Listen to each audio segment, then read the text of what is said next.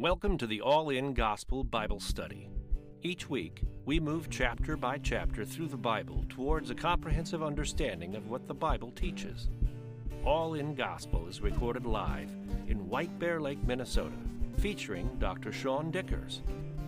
You can support this broadcast by subscribing or donating at the allingospel.com website.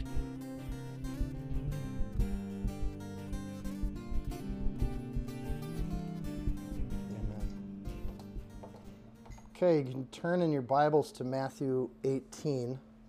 We're going to do our Bible study there today and open up.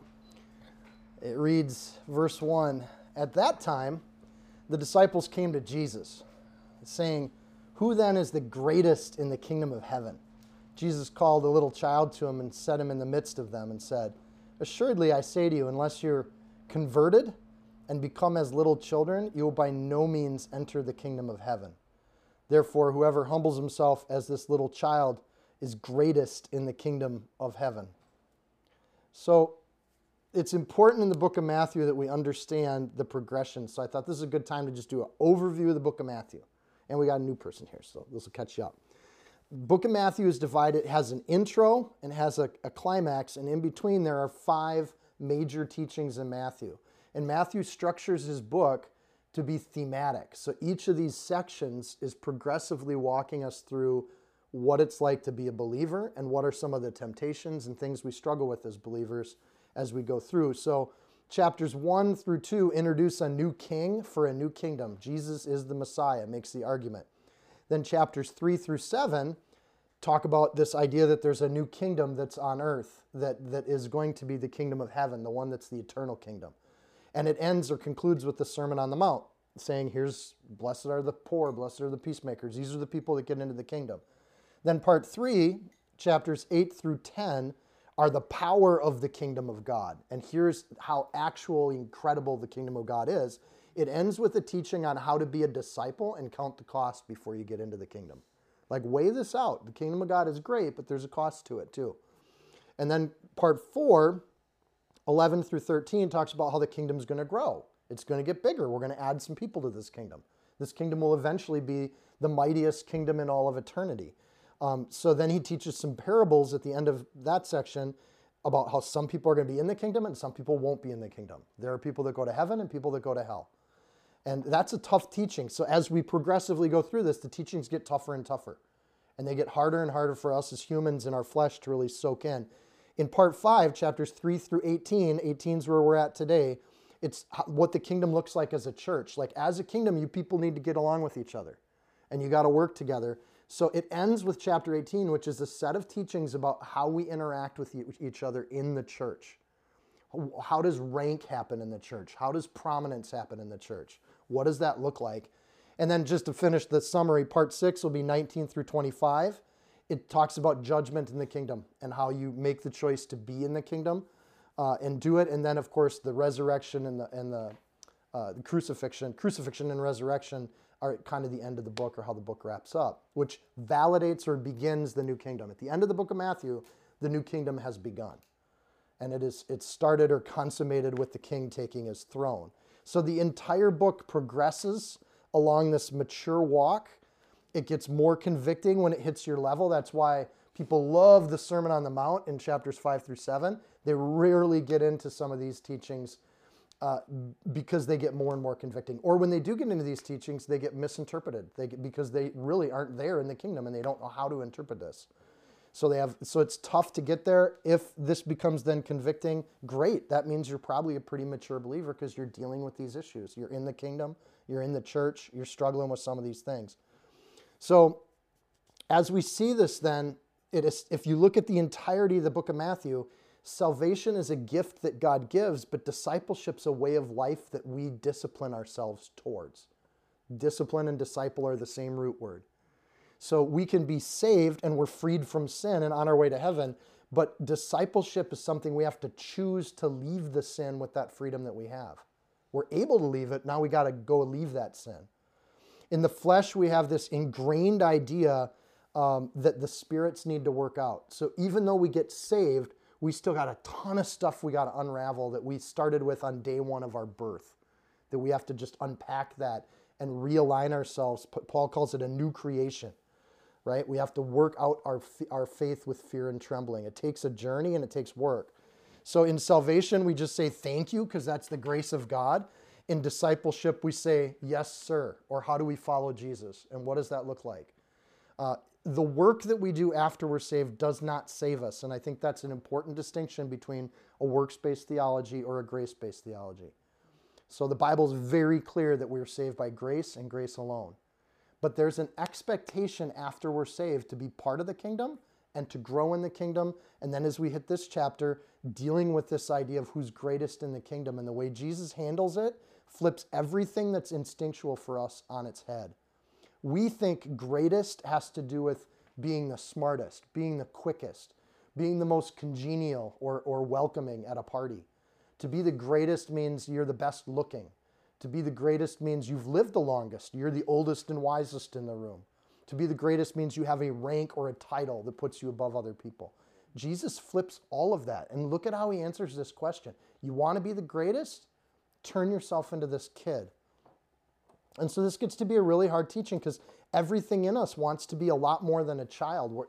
Most of us have grown up as we sort out our fear and our faith. So here we are at the end of this section on how to interact with each other, starting with who is the greatest in the kingdom of heaven, verse 1.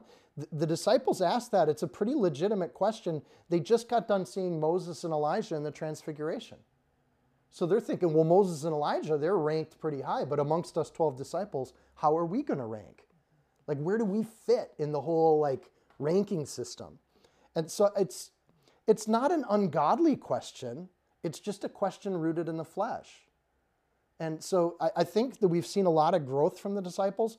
And this is the kind of question you only ask if you care about the kingdom of God. You only ask about how to be awesome and how to be a great servant of Jesus if your heart is in the right place at some level. But their heart is still in the right place, but it's coming from a flesh-based, baked-in mentality. The word greatest there in the Greek is maidzon, which means elder or greater in age, which means to rank higher. Like, who's in charge? Some people believe Peter was the oldest of the disciples and that elder status gave him some authority. We've seen in prior chapters it's not what gave him any kind of preference over the other disciples. It's that he's willing to make a fool out of himself to answer questions that are burning in his heart. Like, can I walk on water too? That's a child's question, right? Only children ask that sort of thing. And we're going to see the same thing in this chapter. It's Peter that's able to make himself ask the foolish questions because he has to know. And if you've ever been around a kid, say age 5 to 7, it's nonstop questions. And as we deal with Jesus, I think there's a little bit of that too, to make ourselves like a child. So Jesus calls a little child to him. That tells us a lot about, by the way, when we read, we don't always see Jesus, and we can't always trust the video or movie presentations of Jesus, but we do see something about the disposition of Jesus, that when he calls to some strange kid, and the word for kid there means like a 5-year-old or a little kid, that kid just comes. Like, doesn't that tell you a lot about the presence of Jesus, that kids trust him and just walk up? Like, something about kids know they can read something if they can trust somebody or not. A lot of times kids will run and hide behind their parents. But with Jesus, he says, hey, come here. And the kid just comes right over. And I think that, for me at least, it kind of flips that around. But Jesus looks at this kid. The Greek word there is paidion, which it's not Padawan, but I think that's where they took that word. But he basically says assuredly, or puts that word out there. Let me make this clear to you all. In verse 3, assuredly. One of the other times he used assuredly is assuredly you must be born again to enter the kingdom of heaven. So the second time, or one of the other primary times he uses that assuredly is this. So really adding an emphasis to what this is. It's an emphatic word that gets used in the Greek. In other words, listen up, guys. This is really important. You have to be born again to get into the kingdom of heaven. But he's doing the same thing here. It's the same structured sentence. Listen up, guys. You have to be like a child to get into the kingdom of heaven. Something has to change about you. So you can accept God's salvation, but not make him your Lord. You can say, oh yeah, I accept that Jesus died on the cross for my sins, and that's great. And then you go on living a life that has nothing to do with Jesus. So it is a key part of doing the idea of if you want to get to heaven, something has to change about who you follow. So there's an emphatic there, assuredly. Same consequences if you don't do this. You're not going to heaven if you don't do this.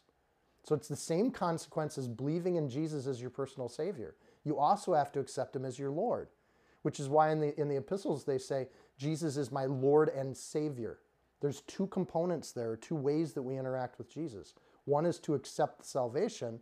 One is to actually make Him your King and to serve Him like you're a servant of a king. Church tradition says this little kid that got pulled over grows up to be a guy named Ignatius, who was actually martyred for Jesus. So he grew up to be one of the heroes of the faith in the next generation. That's church tradition. The Bible doesn't give us the name. Oftentimes people take this passage, again, when we get into late Matthew, people really take stuff out of context. And they'll say, oh, I got to be like a child. That means I need to be innocent. That means I need to be, I need to be like a servant's heart. I need to be playful. I need to be joyful. I need to not have a job. I need to just live life like a kid. You know, I need to like eat mud. I need to like let boogers come down my face and not worry about it. Like, and so they'll read this into like a lot of really weird interpretations. Thankfully, Jesus actually tells us what we're supposed to be like a kid in regards to. You see there where it says, whoever humbles themselves, in verse 4, whoever humbles himself as this little child. So Jesus isn't saying all regards of like anything that we can define as a child, that's what we got to be like. No, he's not saying that at all. In other places, he says you actually need to grow up, right? And you need to mature. But in the regard of humility, so if we look at a child's humility, you know, it's not just that a lot of times children are seen and not heard, because a lot of times children are heard. But there's a humility to children when they recognize they're not an adult. They're not God. And they don't assume that status until they become more adult-like and start convincing themselves that they're more than they are.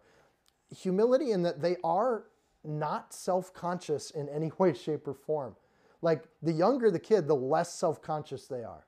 Like there's a humility there. Like they don't care if they got matching clothes and they'll just run out naked in their underwear. Like that's kids with a cape on, right?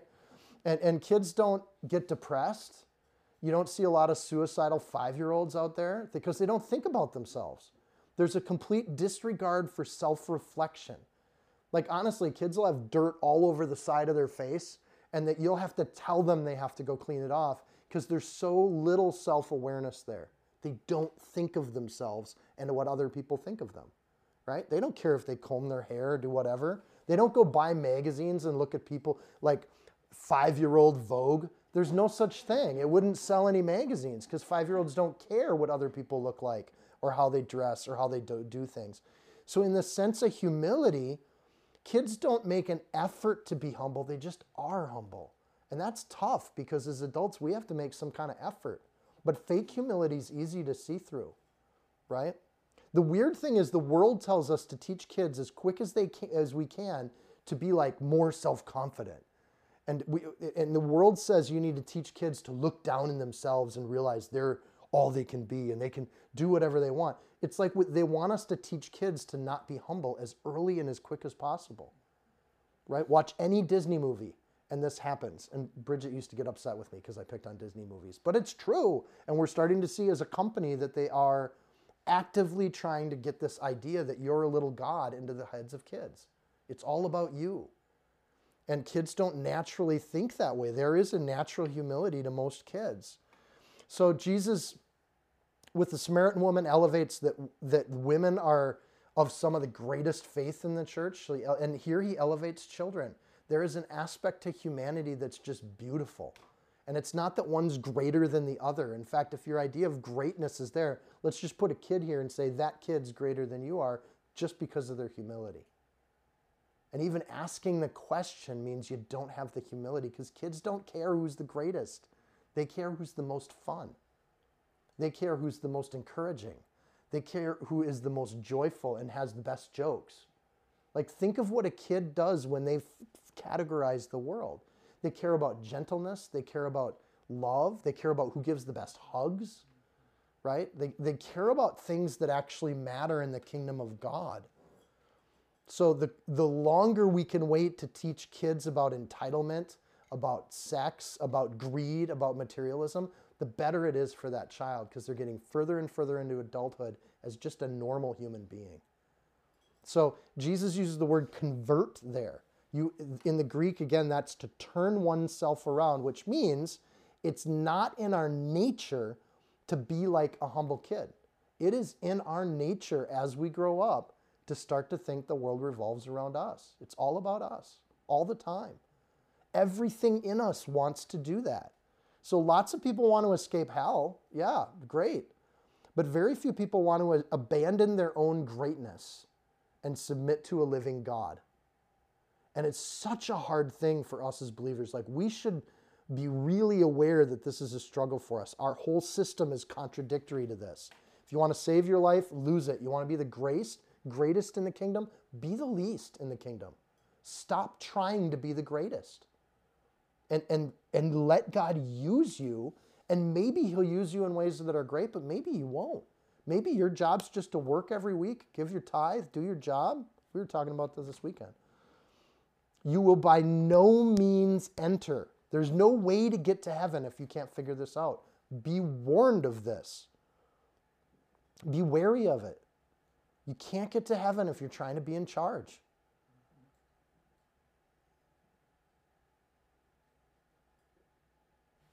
So Jesus, before he answers the question of greatest, which he's going to with the entire chapter, its whole chapter is about who's the greatest. He talks about humility.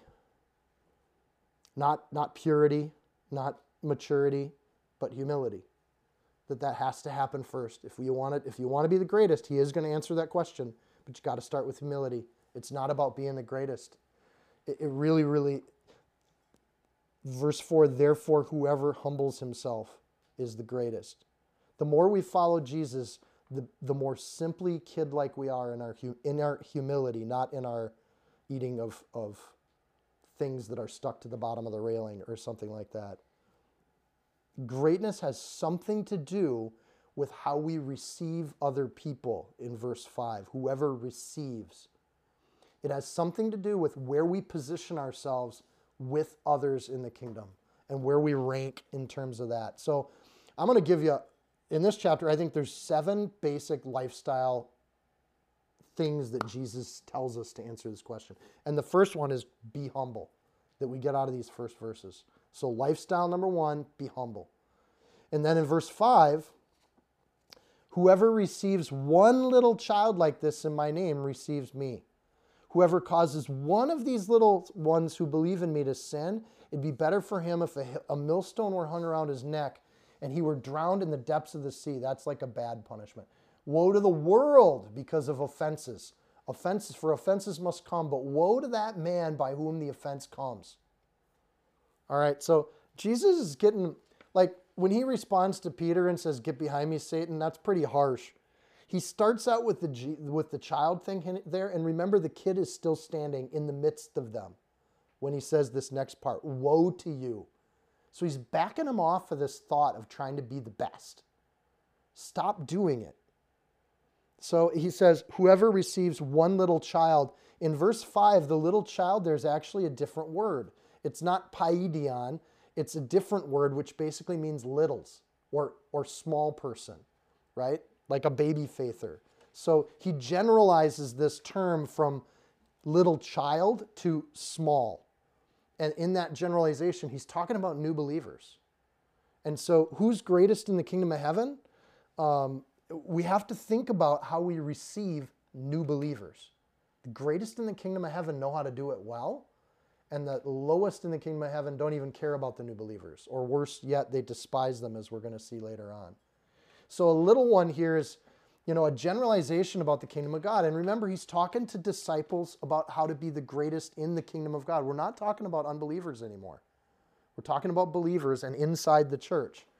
So in my name receives me, the word receives there is a beautiful word. It means to take someone by the hand.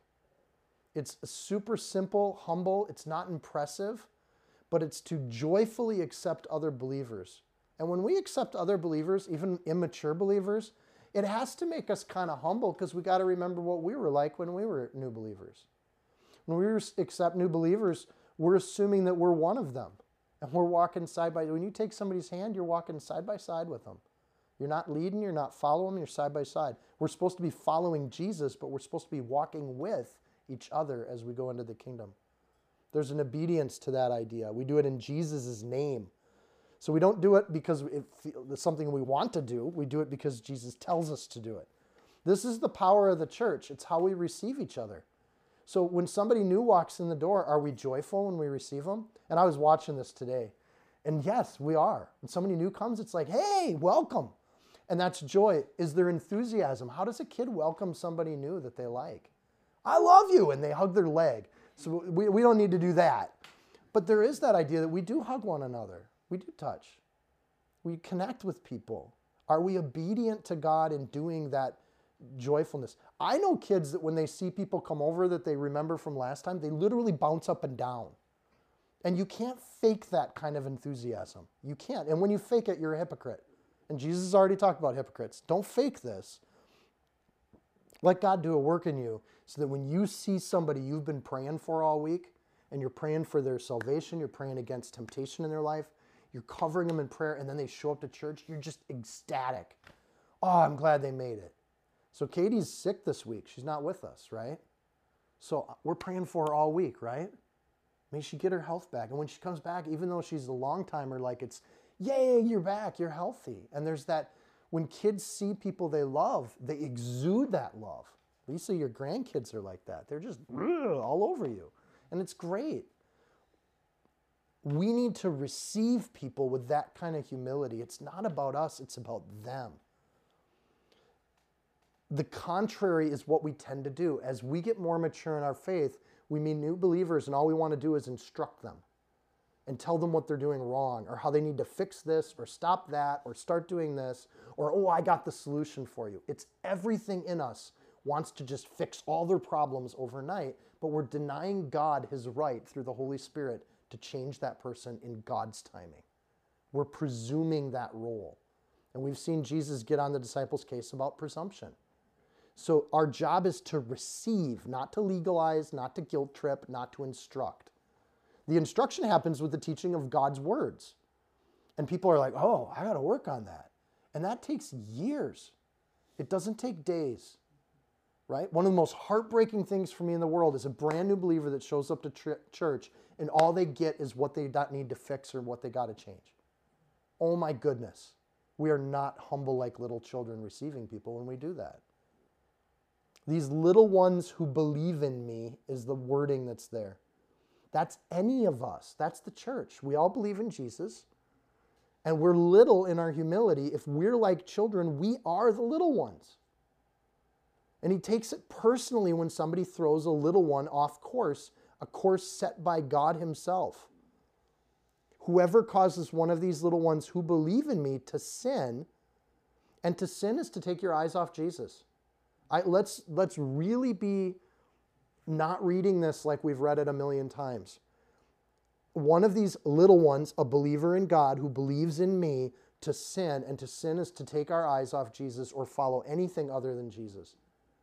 So if you're a mature believer trying to be the greatest in the kingdom and you're trying to coach new believers on what to do, beware of what you're doing. Because if they do what you tell them to do, they're not following Jesus. Again, those with ears to hear, let them hear. It is better for that person to have a millstone hung around their neck. A millstone's bigger than a person. Like if you've ever been to an old school like flour mill, the idea here is you get that tied around your neck and you're thrown in the water. You don't just go to the bottom. You go to the bottom like a bullet and you don't come back up.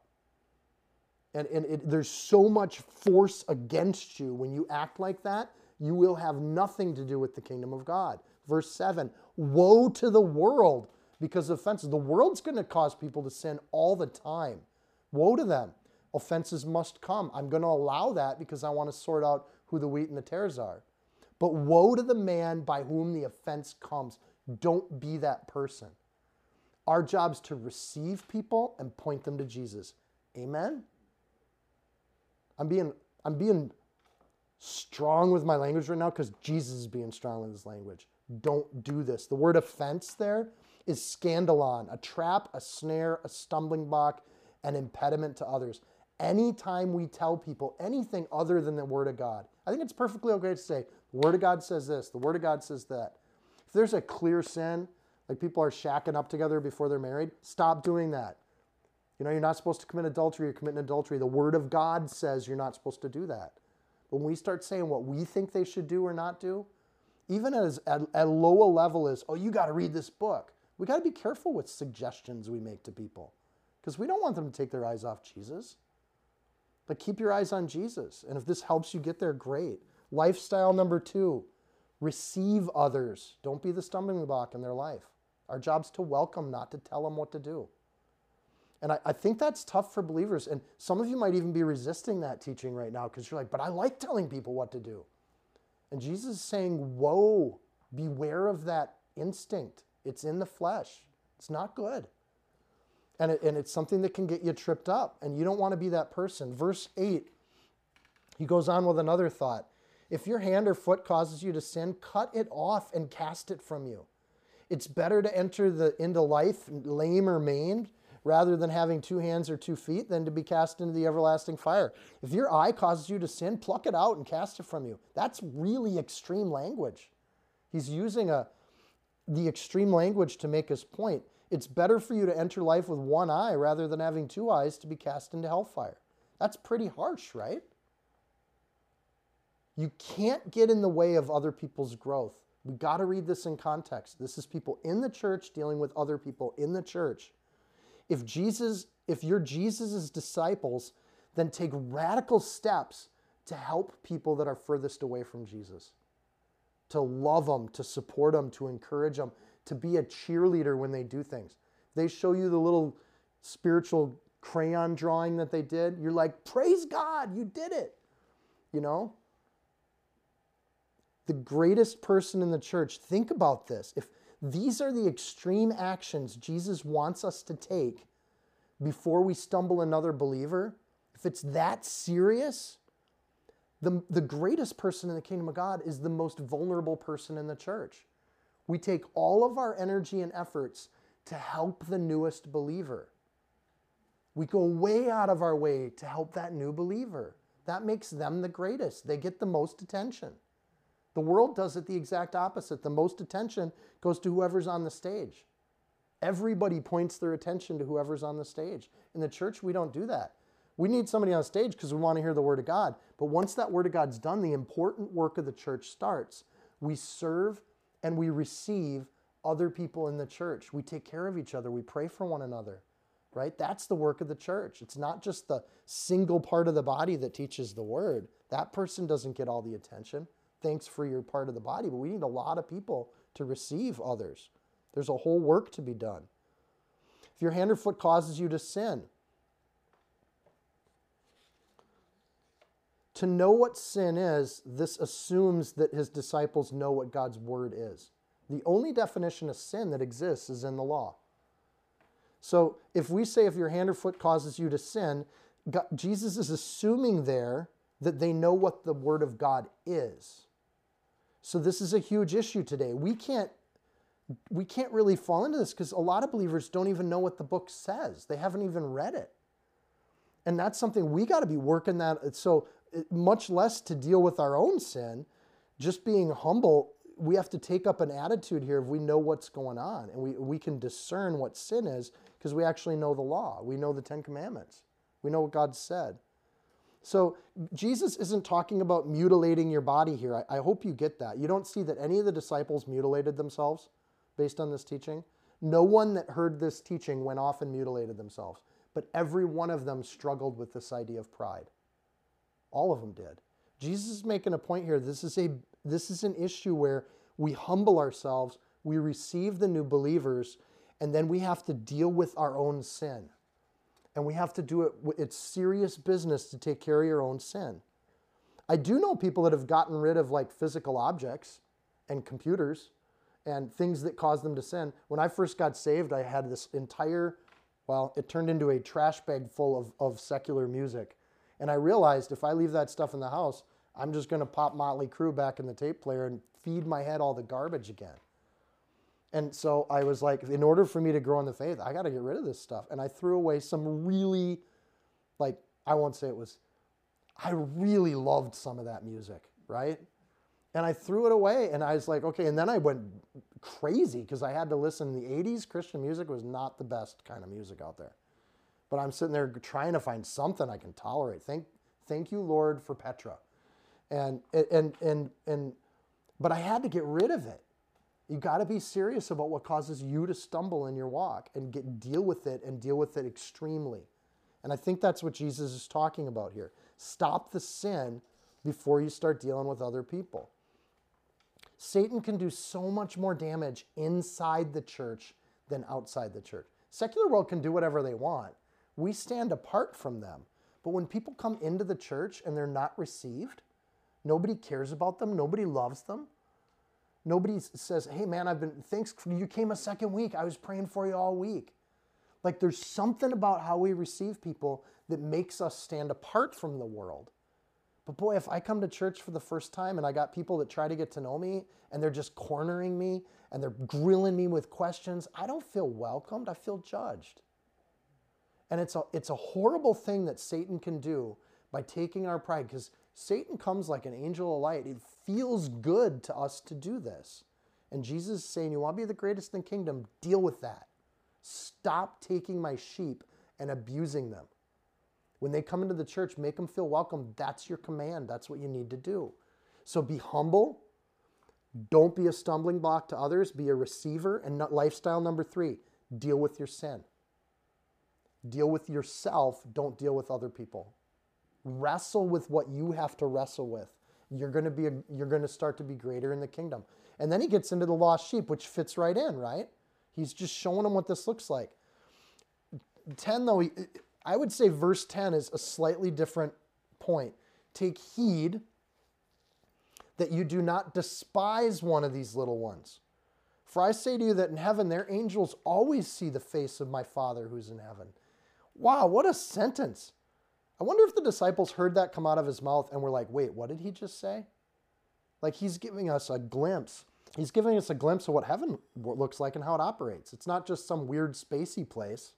And the angels don't seem to have little baby faces and wings and little heart-shaped arrows. We get a glimpse of the spiritual realm that the ones who are serving, or the angels that have charge over these new believers, they have first rank in the kingdom of heaven. So if we want to be aligned with God's will, we too put our attention and prayer on the least of these in our church. They become the greatest. They're the most important.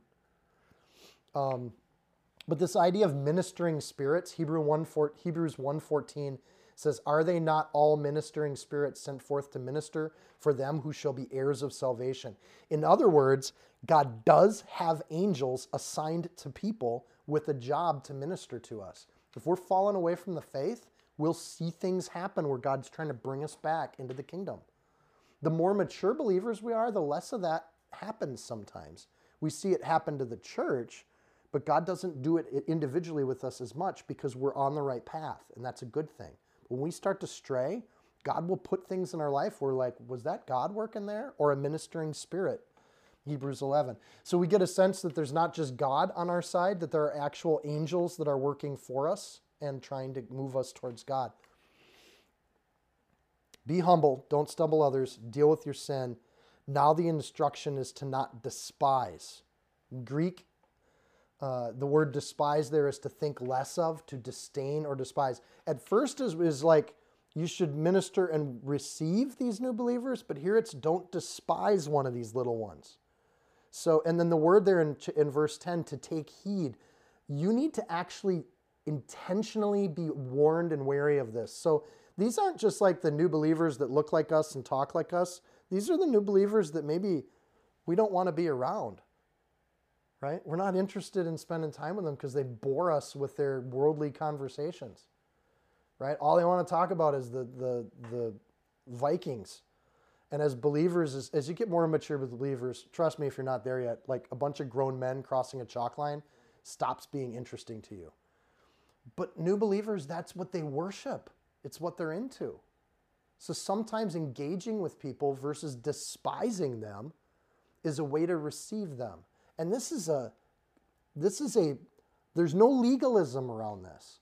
It's a spirit-led kind of activity that sometimes we make small talk with people because it's how we receive them and we show them that we love them. We don't have to engage in their worship in order to hear and listen to them and to engage. It's part of the beginning of discipleship is to build an actual relationship. You can't disciple people if they don't jump up and down like a giddy child when they see you. Like if they're not happy to see you, there's no discipleship happening.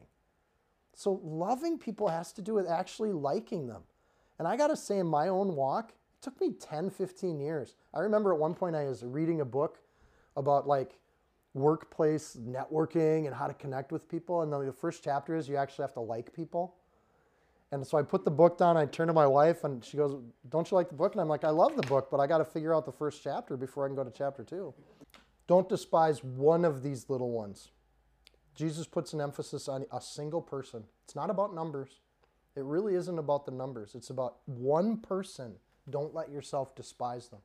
But what if they stink? What if they came to church with alcohol in their breath? What if they don't like the sports teams we like? What if they never go out and do any kind of ministry and they should be? Darn it, they should be. What if they're just boring people? What if they're a little nuts? Like we've met people, they're a little nuts. I'm one of them. What if they're boorish in conversation and they don't know how to do turns of talk? Right? It's those kinds of people that irritate us that Jesus is saying specifically, take heed that you don't despise one of these little ones. When you come into the body of believers, it's that person you don't like that God wants you to take heed to figure out a way to like them. I think that's what's most powerful thing about the church is when people walk in and go, how do these people like each other? They're all over the map, these people. How does this even happen? For the Son of Man has come to save that which was lost. This is what God cares about. It should be what we care about. You want to be the greatest in the kingdom of heaven? Care about what God cares about. Pay attention to it. That's why Jesus came. He came into a lowest possible birth, lowest possible station, from the lowest possible region of Israel. And he built an entire kingdom from there because he sought to save people and serve people. He just started healing people, telling them about a new kingdom. The lost don't know that they're lost. Honestly, I didn't know I was lost before I found Jesus and started serving him as my king. Before I turned, I didn't know how lost I was. We got to have some patience for that with people. They don't know how lost they are. We can tell them, but they have to choose to change. First is they got to choose salvation, but just because they said a prayer doesn't mean they understand how lost they are. That's why so many seeds go right back to their sin afterwards. Jesus then says, what do you think? If a man has 100 sheep and one of them goes astray, does he not leave the 99 to go to the mountains to seek the one that's straying? And if he should find it, assuredly I say to you, he rejoices more over that sheep than over the 99 that did not go astray.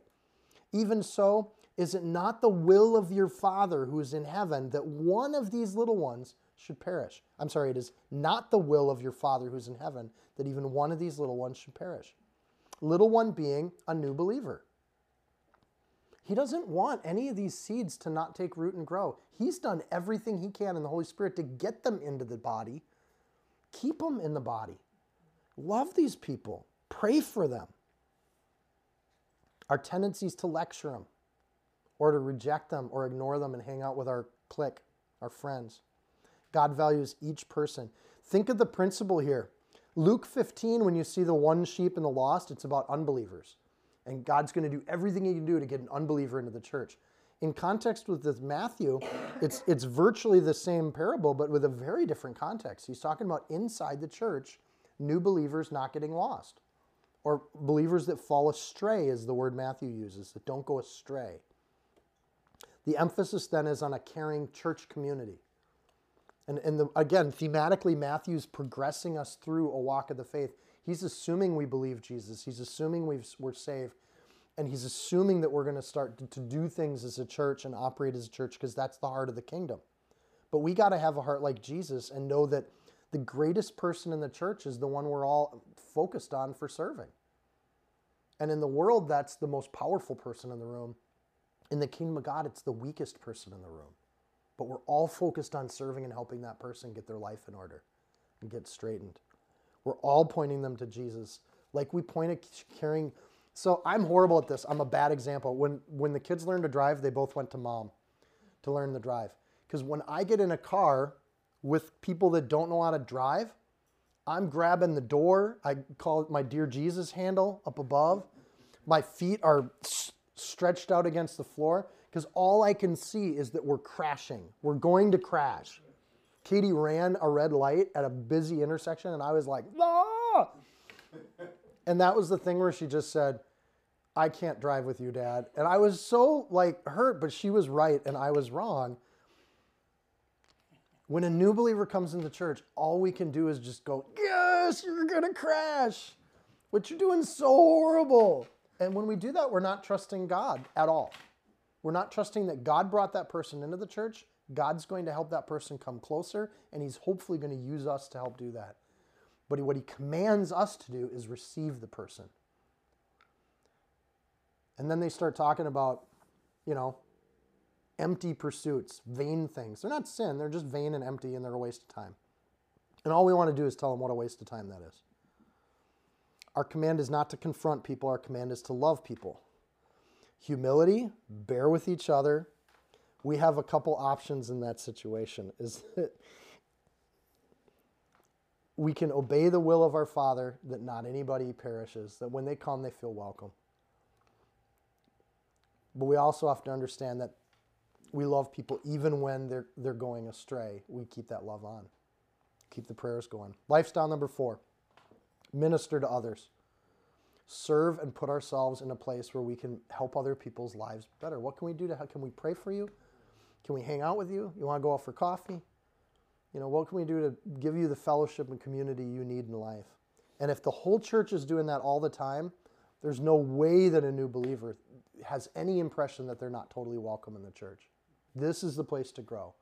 Oh, but I'm such a sinner. I got so many things messed up. I'm so screwed up. Yeah, me too. I'm with you.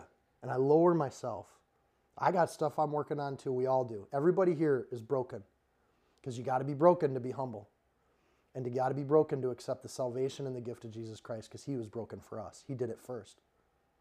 He humbled himself and humiliated himself and allowed himself to be humiliated because he loved us. And we do the same thing. This is a tough theology to get our heads around in action. Then you got sinning brothers. Well, that's the people that go astray. What about the people that offend us and hurt us? What about those people? Verse 15. Moreover, if your brother sins against you, your brother, this is another person in the church, go and tell him his fault between you and him alone. If he hears you, you've gained your brother. But if he will not hear, take with you 1 or 2 more, that by the mouth of 2 or 3 witnesses every word may be established. And if he refuses to hear them, tell it to the church. But if he refuses even to hear the church, let him be to you like a heathen and a tax collector. Assuredly, I say to you, whatever you bind on earth will be bound in heaven. Whatever you loose on earth will be loosed in heaven. This is a tough passage. In basic day-to-day interactions, I don't think this is not necessarily a command to confront people. The context of this is to love and minister to people, right? But there are people that they're in the church, but they're so offensive to other people that they cause division. And you got to deal with that. And part of how you deal with that is if somebody is offensive to you, you just go tell them, hey, I was really offended by that. I think what you did is sin. Here's where it says in the Word of God not to lie about people, and you just lied about me. Why'd you do that? And that's a confrontation, but one option is to not be easily offended, to be long-suffering, to be patient. I think option number 1 is to let it go. So this isn't a command that every single sin against us, we have to go and fight or combat. We have the choice to just let stuff go. That's option 1 for a believer, and Jesus has already taught that. Blessed are the peacemakers. Peacemakers just make peace. That's a blessing too. But if you're in this situation where somebody's really sinned against you, they've broken the law against you, first of all, there's consequences when you break the law in the church. There's civic consequences. If you murder somebody, you're going to go to jail. But with Jesus, it's about the heart. How do we deal with murderers, right? Are we willing to welcome a murderer into our fellowship? That's a tough question, isn't it? How do we deal with people that are sinners, have actually committed sins? We actually are sinners too. First, be humble. Remember that. The other side of this, and notice he says, go and tell him his fault between you and him alone. There is nothing in that language that allows us the possibility of going to another human being with an issue or being the advocate for another human being. The world does this all the time. Well, if you're uncomfortable addressing that with so-and-so, I'll go address that with so-and-so. That's advocating. That's absolutely not biblical. Or, let me go talk to my friend about so-and-so to confirm or see, in godly gracious. I just want to see if that person's offensive to them too. Does that person offend you? That's called gossip, and it's also completely unbiblical. Everyone who gossips, especially believers, they don't think they're gossiping. They think they're just caring about people. But they're talking about people without them there. Tell them that person the fault between you and him. You could say him or her there. It goes both ways, ladies. If somebody's bugging you or bothering you, just tell them. When you eat and you open your mouth while you eat, that is not a sin. Get over it. It's when they sin against you, go tell them, hey, when you put me down every Sunday in front of everybody, I really feel like at some level you're lowering me. You're murdering me in the eyes of other people. You're taking my character and taking it down a notch, and I don't appreciate that.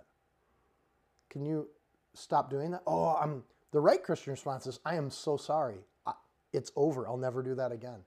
And then you've gained a brother in verse 15. Now we got somebody, there's nothing better than a brother who can just tell you when you're off the rails.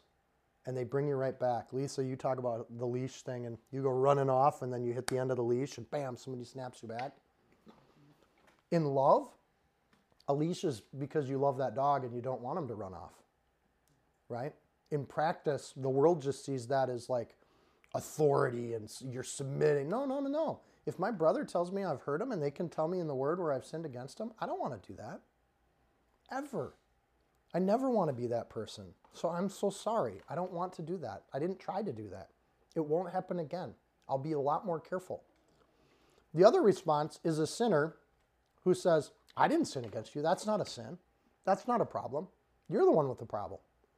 Then the next thing, verse 16, take with you 2 or more. Now the danger of that is when you bring in 2 or more other believers and they hear the case between 2 people, it could actually turn back on you. Usually the person getting offended is the sinner in the arrangement, right? So when you bring in other people, it's having like a small court, but it's still keeping it at a low level. And then verse 17 is the third level. We're going to tell the whole body, hey, I got to do this before the teaching today. We've had an issue about this and that. Here's where we're at. Here's where the church stands on that issue. So if you don't agree with that, please leave. You don't need to be in our church because I'm showing you from the word. We as a church all agree on this. Yes, we agree on it. Okay, that's the way we're going to go on this particular behavior. And what Jesus is doing is establishing a leadership structure in the church. You want to be the greatest in the church? Deal with things, verse 15, on your own. Verse 16, trust other people, even if that might point back at you. Verse 17, bring stuff to the whole church. And at that point, there is no greatest. The church is working as a body. And we all kind of do that together. And then this is one to be wary of. If that person, first of all, as a believer, I can't imagine things ever getting to the level of verse 17. Yet I've been in a church where they do get to that level. And the person was asked to leave by the elders, and they had to go to the whole church and say, hey, we had to ask somebody to leave. Here's why.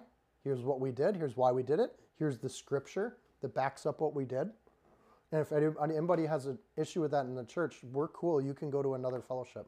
But we don't. This is something where we've thought about it, we've prayed about it, we're decided on it, and this is the direction we're going on it. And that's kind of a church leadership structure. But the idea of greatest there kind of goes away. And to treat somebody like a heathen or tax collector doesn't mean we hate on them. Matthew was a tax collector. It means we treat them like an unbeliever. They've shown such a hard heart. They had a friend tell them that they were offending them, and then they didn't care. They had a group of believers say, man, you're offending me, and they don't care. They had the whole church agree, and they're like, I don't care, I'm going to do it my own way. This person is so the least in the kingdom, but they think they're the greatest because they're not accountable to anybody. So they're acting like the world tells them to act, but they're not acting like a humble child in the kingdom. Honestly, if both parents sit down with a kid and say, knock it off, the kid generally knocks it off. Add social pressure with a teenager, verse 17, and generally you can get a kid to get on the right path. So 18 then sums that up. I say to you, whatever you bind on earth and loose on earth. In rabbinical tradition, binding and loosing is what the civic judges would do at the gate of the city. So when a situation came up that they had to use the law to discern what it was, to bind or loose was to bind or loose a certain behavior. So there was a transition in the church about men wearing belts and women wearing skirts down to their ankles for Sunday mornings. At some point, the church made some decisions on that, and they loosed the behavior that you can wear shorts to church if you want to, or that you can wear denim, and that's the church basically loosed the behavior that we're not going to be legalistic about that kind of thing. Or they could bind the behavior and say, hey, as a church, here's a behavior that there's nowhere in the Bible that says it's sin, but this is where we're at on this. And that can be with some of like social practices or taking certain kinds of medicines, drugs, alcohol, smoking. Smoking's not in the Bible as a sin. But as a church, we're going to try to, as a body, we think that's something we want to stop doing because our body's a temple. So you're binding that behavior and you're loosing these behaviors because they're not clearly specified in the Word of God. The church has some discernment on what to do with that. All right, that's a long way to say that Jesus gives the church a way to deal with things without having like a greatest in there, right? There's a community way to deal with things. So the fifth lifestyle thing in this chapter is we got to be ready to forgive other humble people, and we got to be willing to exit sinners. If they refuse to kind of deal with the Word of God as we read it as a community, that's cool. You can go to another community, another church. But this is how we as a church are going to read the scriptures on this. And that allows Jesus to have different kind of churches in different parts of the world to address and meet the needs of different kinds of people. And that historically is exactly what's happened. So, verse 19. Again, I say to you that if two of you agree on earth concerning anything that they ask, it'll be done for them by my Father in heaven. Oh, this is great. So in one sentence, he adds the sixth lifestyle, which is we got to pray together. It says, if two of you agree, there is no solo player in the church. You want to be the greatest? You got to find one other person to pray with you. Again, this is all that answering the question, who's the greatest?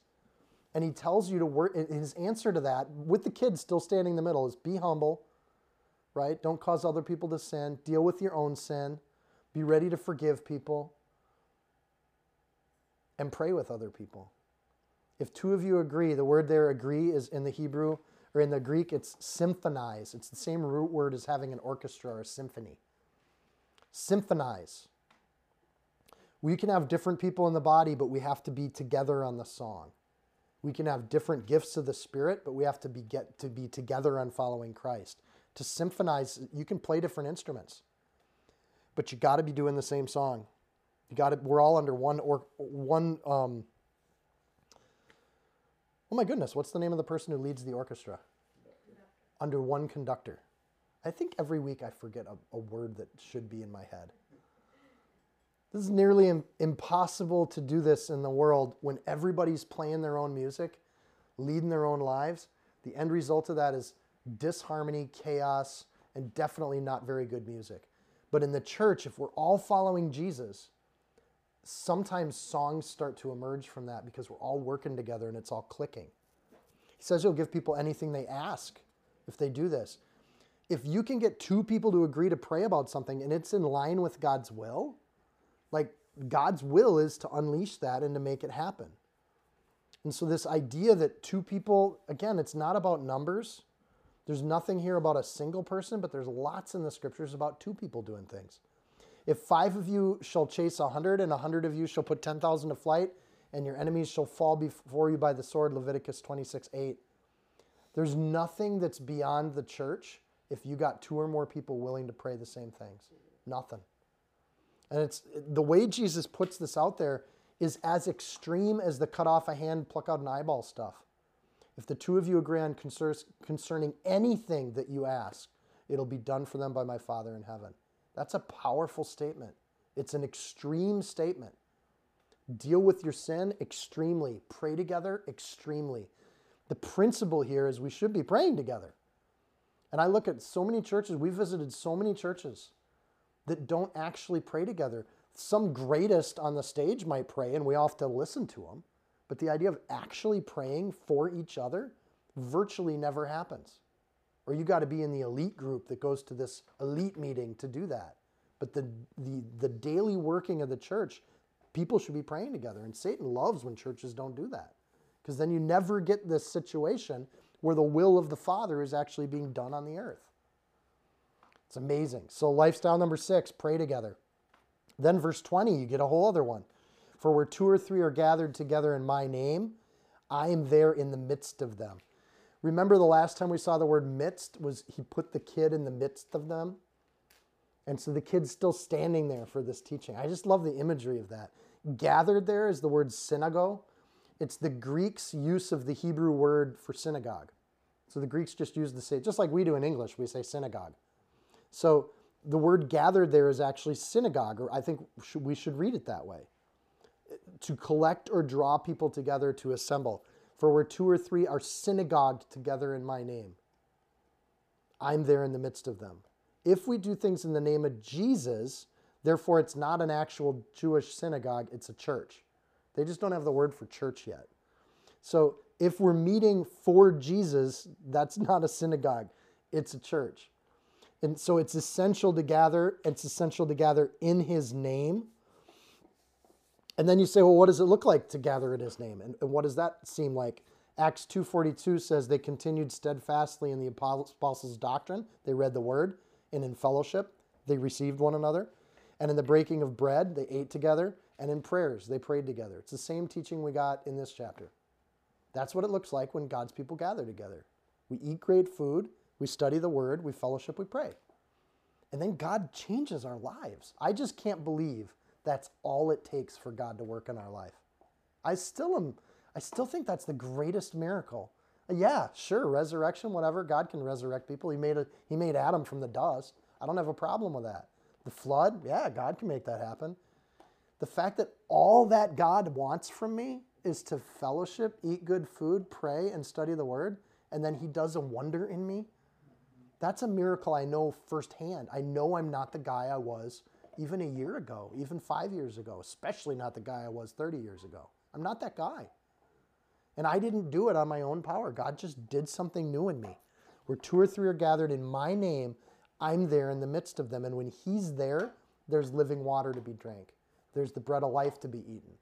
When Jesus is there, it all comes together. When Jesus is there, we grow and we get healed.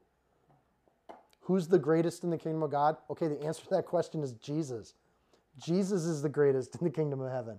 So when Peter says, who's the greatest? And he says, if you guys all gather in my name, I'll be there. I'm the greatest in the kingdom of heaven. Like, that's legit. Lifestyle number 7, go to church. Like, make the commitment and be there faithfully. And it doesn't have to be huge. It's if there's 2 or 3 people doing it in the name of Jesus and they're following the word of God, that's the kind of communities he wants us in. I'm struggling with the idea that a church could be, that's even possible for a church to be 1,000, 2,000, 14,000 people. That seems like a lot of people gathering, but I don't know that that's what is described in the scriptures as a church. It's a gathering, that's for sure. Is the ministry happening? Are these things going on? Are they praying together? Are they humbly forgiving one another? Do they even know each other? You know, and so I think that's one of the things that Satan loves to see that happen. So we just got done talking about that stray person in the lost sheep in verse 12. And verse 15 through 17 is people that stray. So if they keep screwing up and they keep offending us, they keep dividing and stumbling us, then what? And I think that's where, like, the interesting part is Peter asks a really logical question here. Then Peter came to him and said, Lord, how often shall my brother sin against me and I forgive him? Up to 7 times? And Jesus says to him, I don't say to you up to 7. I do not say to you up to 7 times, but 70 times 7.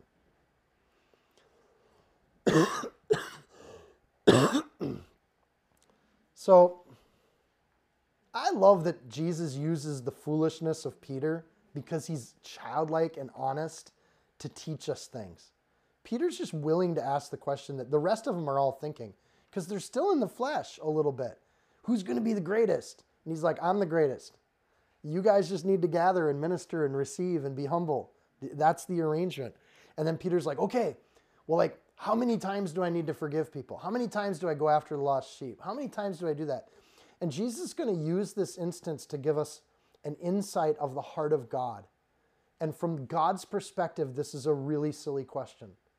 And hopefully we all, like, we're reading through Matthew and we know this. Peter, by the way, is suggesting 7 is pretty impressive. The Jewish tradition was you forgive somebody 3 times and then they're done. So if in the synagogue you sinned against somebody and there's 3 occasions, you're out of the synagogue. So Peter's like, so we go to 7. So the number 3 is complete. Peter's suggesting the number 7, divine perfection, 7 forgivenesses, and we're good. And Jesus is just like, it's not a legalistic number of times that you forgive somebody. That's not the point. It's a disposition he wants us to have of forgiveness all the time, that we have the nature of forgiveness. The idea of 70 times 7 actually got used in the Old Testament. Genesis 4:24.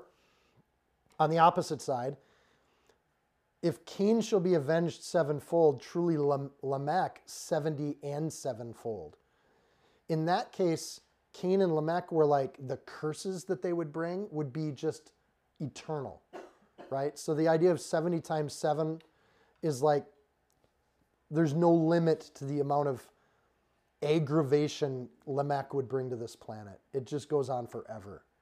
And Jesus flips that here by using the same phrase. It's the only other use of it in the Bible. When I say to you 70 times 7, the idea is there's no limit to the amount of times that you're going to just forgive people. Unless you actually are like type A and you start chalking off 490, but the idea is there's no end to how many times you need to forgive.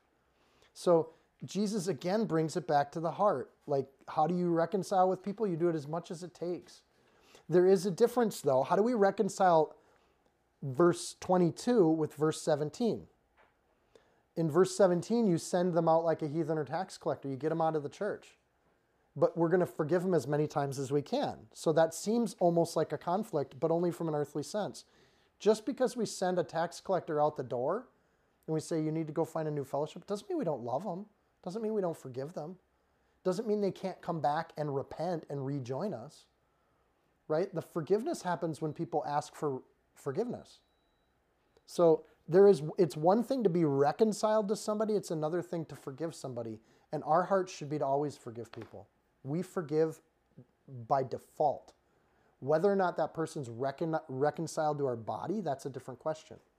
Right? Whether or not they have to go to prison and there's courts in our civic system that actually make them pay for certain sins, we can still pray for them in jail. We can still go visit them in jail. But they're not attending our church anymore. There's consequences. So this idea that Jesus frames this in such a way, but he does it, like I've always heard these verses in totally different teachings with totally different points, but when you put them all together, chapter 18 is like, this is how the church kind of operates. This is how we deal with each other one-on-one in the church. And our default should be to just love and forgive as much as it takes. Right? So we have people over at our house and they stole something. Okay, maybe they needed it more than we did. Let it go. Is it against the law? Yeah, it is. Hey, you stole something, give it back. I didn't steal anything. I didn't do that. Yeah, we know you did. We got you on camera. I didn't do it. Okay, we're going to bring 2 more 3 people. They're going to watch the footage from the camera. Yes, you did. No, I didn't do it. That camera's all wrong. Okay, we're going to show the footage to our old church. Here's this person. It's one of those things where it's like, first of all, they got to be pretty hard-hearted to do that, and we can still be soft-hearted and forgive them. we forgive you. We're not going to worry about it. I'm not reporting it to the cops. I'm not going to get into that. But you can't come here anymore because we can't trust you. You're not repenting of this. And we can't come in. You can't be continuing to lose our forks, right? Because early on, we went from having 10 forks down to 2 forks. And we're like, who in the world is taking all our forks? And the next week, you know what happened? We had other believers that showed up and they brought us forks. And we now have more forks than we had before. That's the body of Christ. Maybe those people really needed the forks. And we didn't have cameras, so we have no idea. If somebody who took them is in the room right now, we forgive you. We love you. You use those forks. Maybe give them to other people and bless them.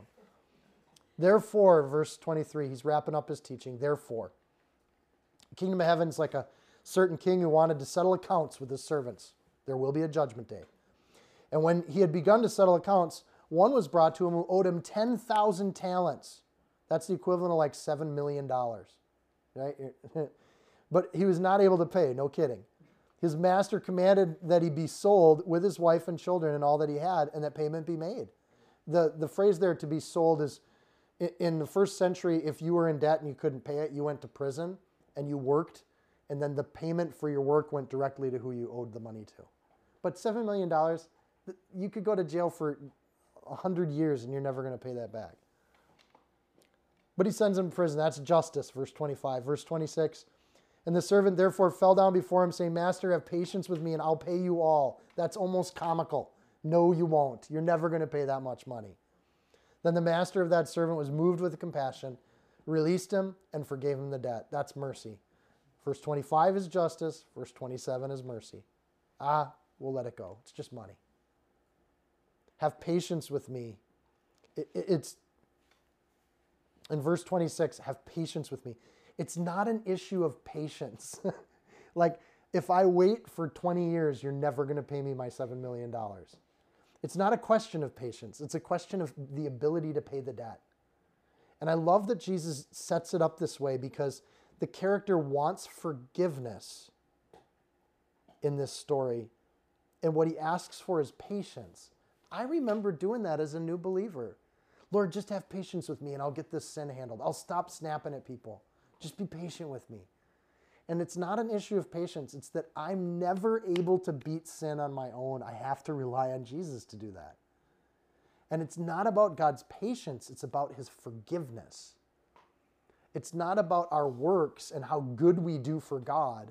It's about whether or not God forgives us. And the same thing's true here. It's not about the master's patience. It's about the idea that he forgives him in verse 27. But the servant went out and found one of his fellow servants who owed him 100 denarii. And he laid hands on him and took him by the throat, saying, pay me what you owe. So a denarii is a day's wage for a common laborer.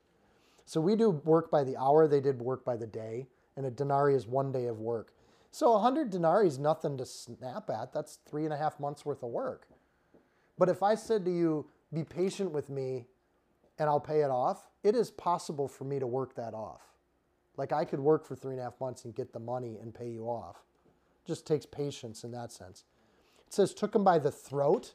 In the Greek, that's a half choke or to throttle to the point where the air gets cut off. So he's holding their life in his hands. And Peter asks how many times to forgive a brother, and Jesus just switches the perspective. Therefore I say to you, their sins which are many are forgiven, for she loved much, but to whom little is forgiven, the same loves little. Luke 7:42. If we're forgiven a lot, we should be willing to forgive a lot. We're forgiven a debt we can't pay. We're forgiven the $7 million.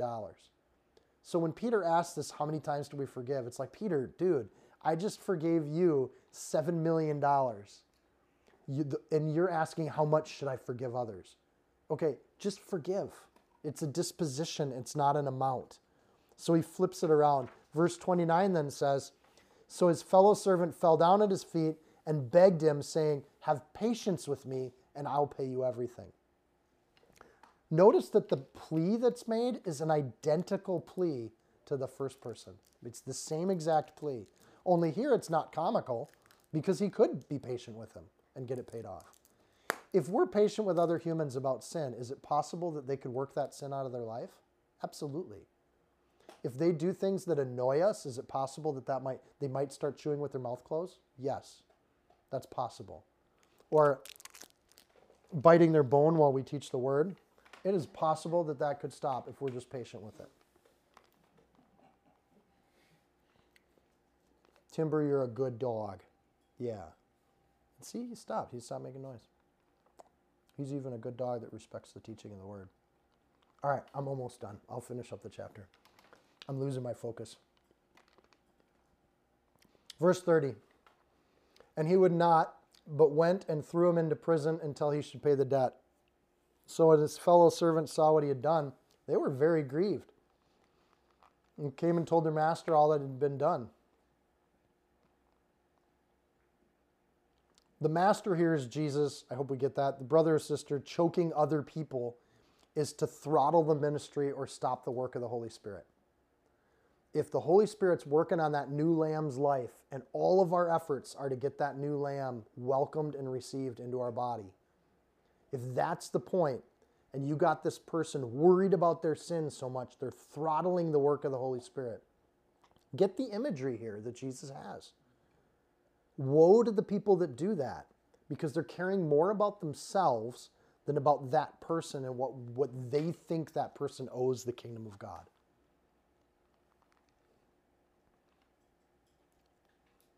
We had one person who had come, and because we eat a meal, people were like, oh, I feel like I need to help with a meal. What's funny about that is it took him like 2 years to say that, right? Can I help with a meal at all? And it's like, yeah, sure. There's Love Box, do whatever you want. No big deal. It's our gift to you. It's God's gift to you. It's God's money. It's God's resources. It's all God. Oh, it occurred to me that I've been eating for like 2 years and I've never helped out with anything. And didn't that bug you? Like, didn't that bother you that people are just eating food and they don't do anything? And I'm like, not in the least, because I remember when I was a kid, there's a youth pastor that let me leech on to his youth group events, and I didn't even go to their church. And it was years of me going to those youth events that brought me in and received me into the kingdom. It was that guy's patience with me just mooching off his, like flat out mooching. You want to pay for my Valley Fair ticket? Yeah, sure, I'll take that. You want to pay for my supper? Yeah, sure, I'll take that. Free stuff. This is awesome. And it's so easy for me to say, like, yeah, I didn't know, because I was treated that way for a lot longer than 2 years before I figured out that maybe I should humble myself, right? People will take and take and take and take, but eventually they go, how can I give back? What can I do? And what a beautiful thing. And when God sees that, it's a glory to him. Those angels get the front of the line with him. He will go after that lost sheep because that's all that matters. He will rejoice when they figure it out and mature in their faith. The whole church should be with God's will in that effort and in rejoicing. The whole church should be focused on receiving people into the kingdom and into the church. It's our calling and it's our mission. Anyways, the other servants in verse 31 report on this idiot that's throttling the work of the Holy Spirit. Then his master, after he'd called him, said to him, you wicked servant, I forgave. And again, this is, you wicked servant. This is not gentle talk from Jesus. You wicked servant. I forgave you all that debt because you begged me. You said a prayer of salvation, and I arrived and forgave you everything. Should you not have had compassion on your fellow servant, just as I had pity on you? And his master was angry, and delivered him to the torturers until he should pay all that was due him. Okay, we need to understand that what Jesus is saying in verse 34 is he sent him to hell. This is a guy who was forgiven in verse 32, and he delivered him to torturers until he should pay all that was due him. The 10,000 denarii, if you change, or the talents, if you change them into denarii at a rate of about 6,000, that's 164,000 years and 384. That's like 70 times 7. Like, that's an eternity, right? The debt this guy had to pay was unpayable. There's no way he could pay that debt. So for the numbers people, like the actual amount of time would be 164,000 years plus. But this is a warning to believers. There's a great danger when we say, well, God forgave me everything, and then suddenly I can go off and sin. That's compromise. Or I can start telling other believers what to do so that I scare them away from the church. That's legalism. And those two sides of the path, there is a great warning here that we can go to hell if we think it's our place to harass people in the church or to be offended by them. It's a dangerous place to be. Our job's to welcome and receive, to humble ourselves, to deal with our own sin, not with other people's sins. To love even people that go astray. To love people even if it's only one person. To love people that ask for forgiveness. We forgive as much as it takes. Because when we're dealing with other people that are in the church, we have to just work on that. That we as a church deal with sin directly. And that we pray together and that we come here and gather together in God's name. Who's the greatest in the kingdom of God? Jesus summarizes that with a lifestyle of living in the church. There's no greatest other than Jesus. But we do have a role to be forgiving. And watch out and woe to people that don't get this. Because Jesus, honestly, 32 and 34, when you put those together, should be evidence to us that it is not about a simple prayer of salvation. It is about a choice that we make. Yes, you need to be saved, but you also then need to start a lifestyle of faith moving towards God as best you can. And for some people that's slower, some people it's faster, some people it's overnight, some people it takes years. But that's God's business because He's working with them. All we're asked to do then is to receive those people and get them into the body. This is a tough teaching. I said that from the beginning. Verse 35. So my heavenly Father also will do to you if each of you from his heart does not forgive his brother's trespasses. And this is where, Jesus comes back to Peter's thing of how many times do I forgive somebody that I don't like? And Jesus is like, he puts in that phrase, from your heart. You actually have to want to forgive people. That's your job. If you want to know what it takes to be the greatest, figure that out. From your heart, you got to be able to do it. So watch out for people that can't get along with folks and don't know how to forgive people. It's okay to not want to hang out with people. I don't think this means we should be fakey, but we should be working on our own stuff so that we're dealing with ourselves so we do actually find a heart to love people and forgive people because it's what we do. So one other little conditional thing. Some people would then take that whole teaching and then say, well, if people don't repent, then I don't have to forgive. That's wrong, and it's not biblical. Just whether or not they repent is not part of the condition here. If my heavenly Father will also do for each of you from his heart does not forgive his brother his trespasses. Our job's to forgive. It doesn't mean we're reconciled with that person. So when you have an unrepentant person or someone that you've, say, excommunicated from your fellowship, we can forgive them, but if they're not repentant, then we can't reconcile with them. Do you know what I'm saying? This is in the Old Testament, the difference between killing and murder. We can have a civic decision that we make about, if the best thing for this person is to get out of our fellowship until they repent. But we can still forgive that. But we forgive them. We don't hold anything against them. If they walk back through that door in a year, we are the giddy child going, you're back. Welcome back. And all of that, how much courage it takes to come back to a fellowship with a repentant, humble heart. Think of the courage that takes. You're saying, I was wrong. I screwed up. I need the word. I want to be with you guys. And all they're thinking as they walk up the curb and they come into the building is, oh, this is going to be hard, but I need the word. I want it. I need the body of believers. I need the prayer. I need the good food.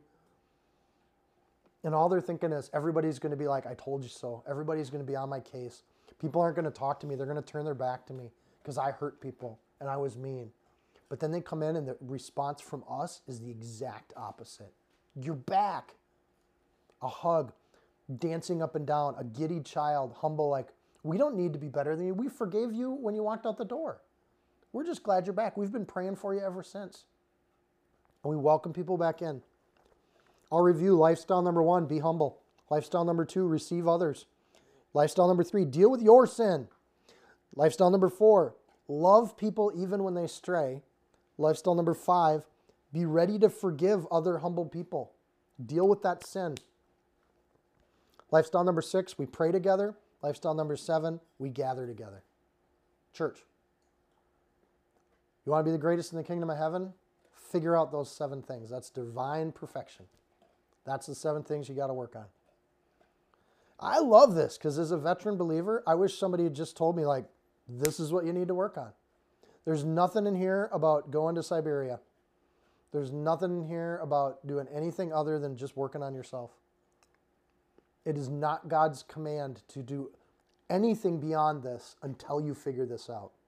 Until you figure out humility, there's not much more to think about. Until you can figure out how to pray with people, go to church with people, God's still watching, and his angels are at the front door because he's working on you. And he's working on me if we're still working on these things. I can say once you get to where these things are things that don't convict you anymore, you're like, yeah, I think God's brought me to this place.